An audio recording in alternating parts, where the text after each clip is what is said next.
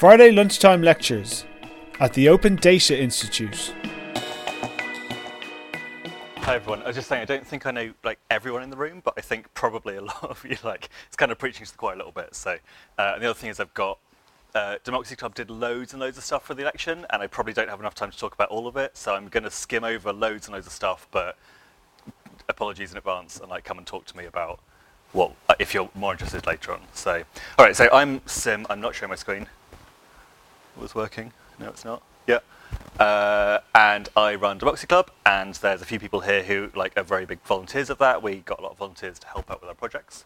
What we do, improve the democratic process through kind of volunteering, building tools, and collaborating with like-minded organisations. And here's some of the projects we ran over the general election. So what I'm going to do is say, in general with democracy stuff, there's lots of people doing loads of interesting stuff in the democratic space. There's some people working on voting reform, or new ways of doing voting, or talking about online voting, or talking about replacing parliament, or the laws, or loads of kind of really big things. There's a really good space for that debate, but what we wanted to do was start really small and say there's very, very basic things of democracy. It's kind of quite old-fashioned in a lot of ways, and there's lots of good things about that, but going to a community centre and writing it across on a bit of paper is not a digital thing. And let's look at if there's ways we can, what's the low-hanging fruit in that space that is the first digital stuff we can do.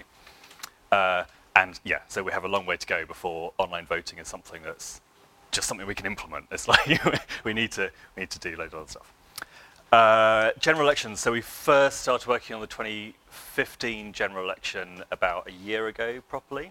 And there's interesting stuff about it. There's no single owner of the election, which is really interesting. So Parliament does some stuff. Councils do some stuff, the Electoral Commission do some stuff, and it's not really obvious kind of to the citizen who's doing what, it just sort of happens. Because of that, there's no central source information, so we see that councils have a load of information on their websites, the Electoral Commission does, Parliament does, again, there's the same kind of thing. And of course, because of that, there's just PDFs all over the place, and that's frustrating. The first problem we tried to solve was how to find who was standing for election. This is point one on the thing that should be digital, is working out who you're able to vote for. That's really hard to do, or it was really hard to do. These were two screenshots I took from kind of January time, I suppose. If you search for who are my candidates, The Guardian gave you this. This is the top result of The Guardian, which just says no longer updated. That's gone.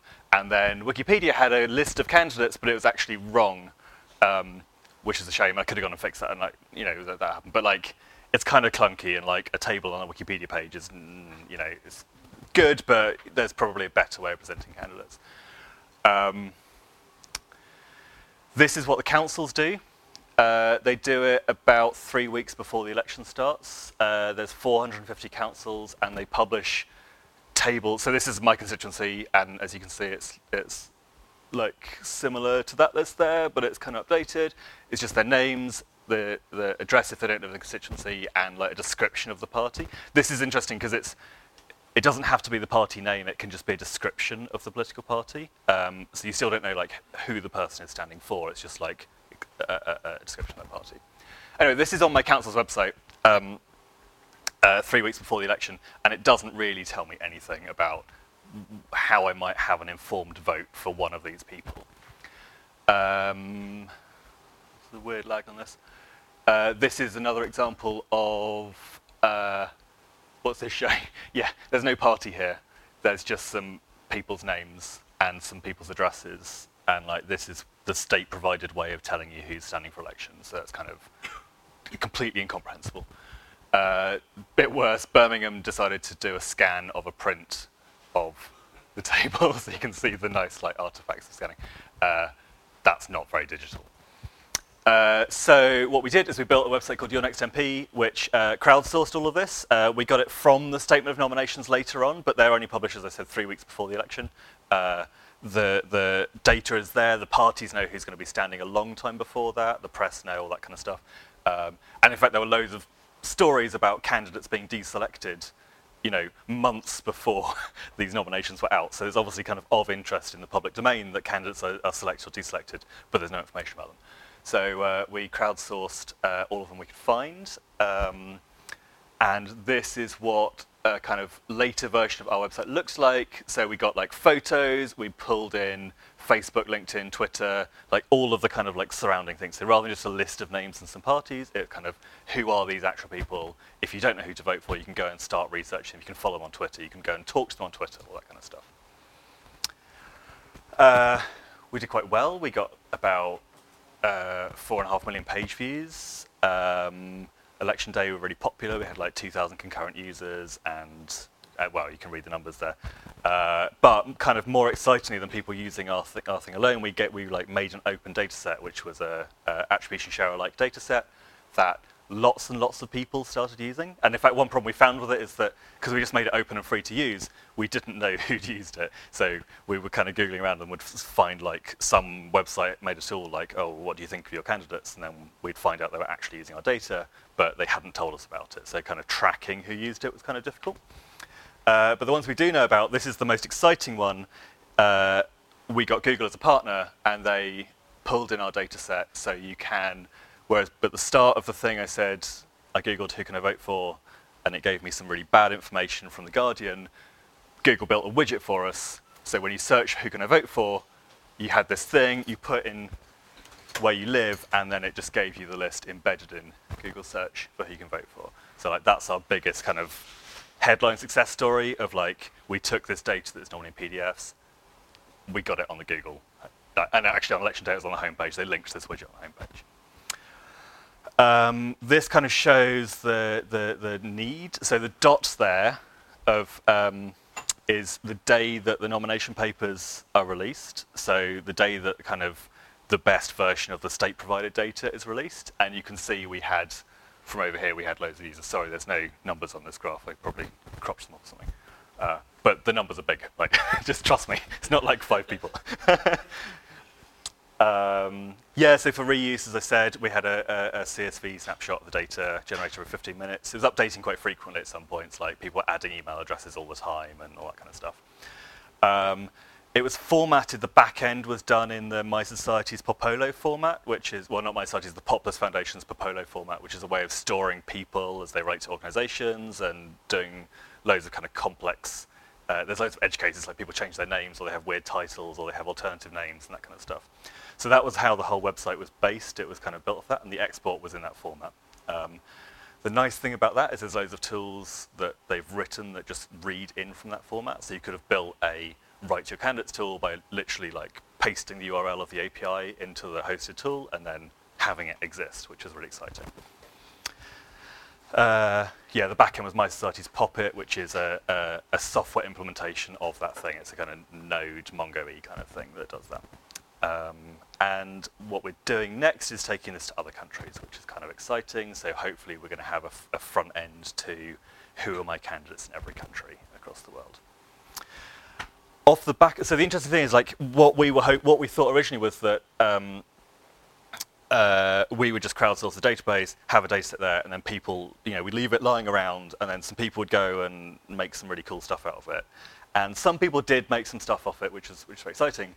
Most of them looked a little bit like the website that we made, which was like a list of candidates, which is cool, but it wasn't like really kind of like bold, exciting, crazy projects out there. So we did a couple of things. First of all, we just decided to make our website. We realized that our website was actually the website that people wanted to look at, and we were getting a load of traffic. So we made our website better and more user friendly. We also had several side projects that use the data. So we had like, when you've got a list of candidates, you kind of want to know what you can do with them, and it turns out they'll go to public debates before an election called hustings. So we made a directory of hustings, so you kind of know where you can go and meet them. We asked them to upload their CV, which is a kind of interesting, like another iteration on the council run just a list of names, and now we give you names and a photo and Twitter profile and stuff. But the CV is like, if you frame becoming an MP as applying for a job, then a CV is really important. It's only one data point, but it's still significantly more than we have. Election mentions is really interesting. So the database was sourced. We had like source URLs for all of the edits for YourNextMP, so it was all we could back it up. And someone went and scraped basically all of the news articles, because they're normally news articles that are saying this candidate's been selected.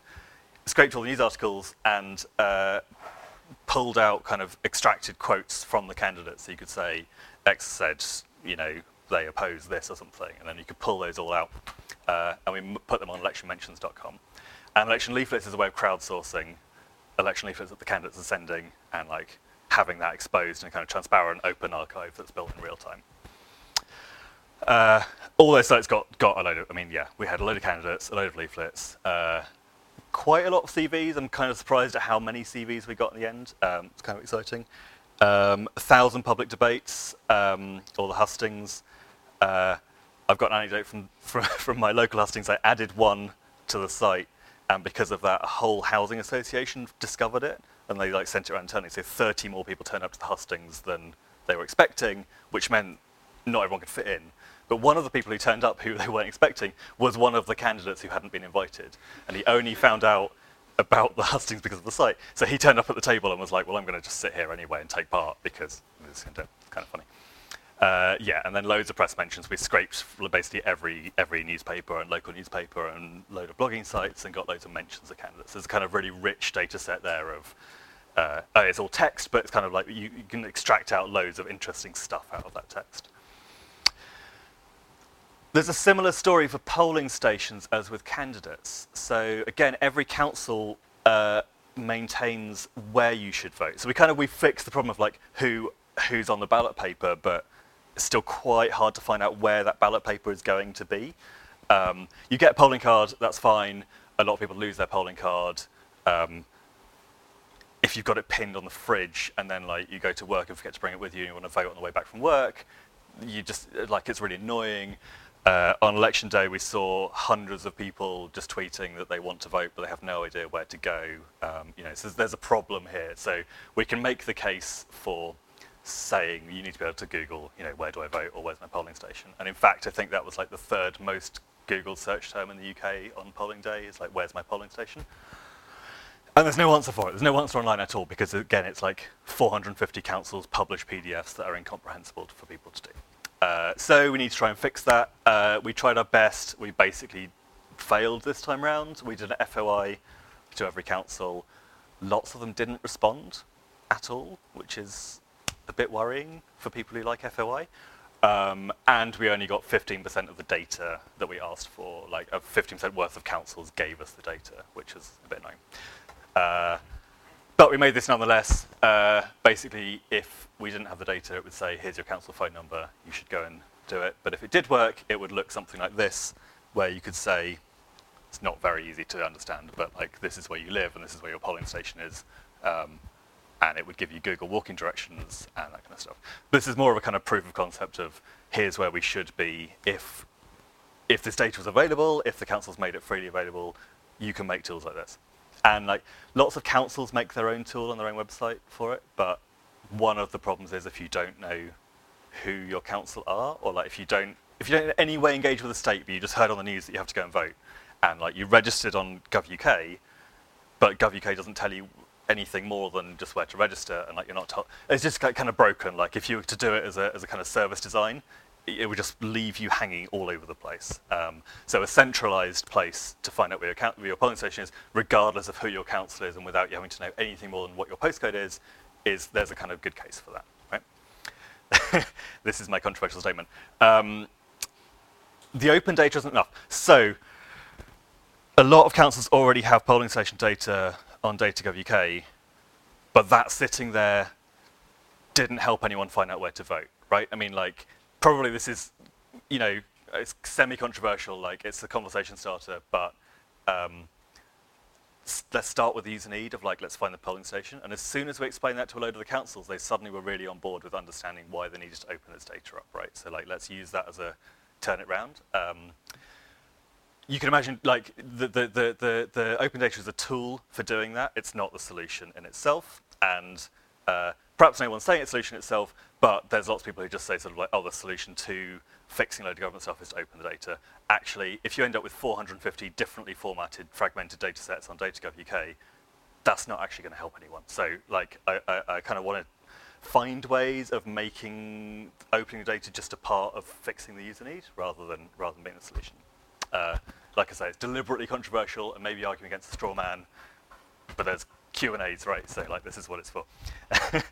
Oh yeah, and the fragmented data bit, like there's loads of problems that we have where 450 councils manage a thing and they do it slightly differently, and people have tried to solve it. So like Openly Local tried to solve it, and it's just really difficult maintaining updated data sets from all of these councils. I really want to figure out a way of solving that fragmentation somehow, while still maintaining local councils probably, it's kind of difficult. Right, so next steps. Democracy isn't about elections, it's about everything else in between elections. The 7th of May this year was about the only day that you have a really good answer to the question, how do I engage with the state?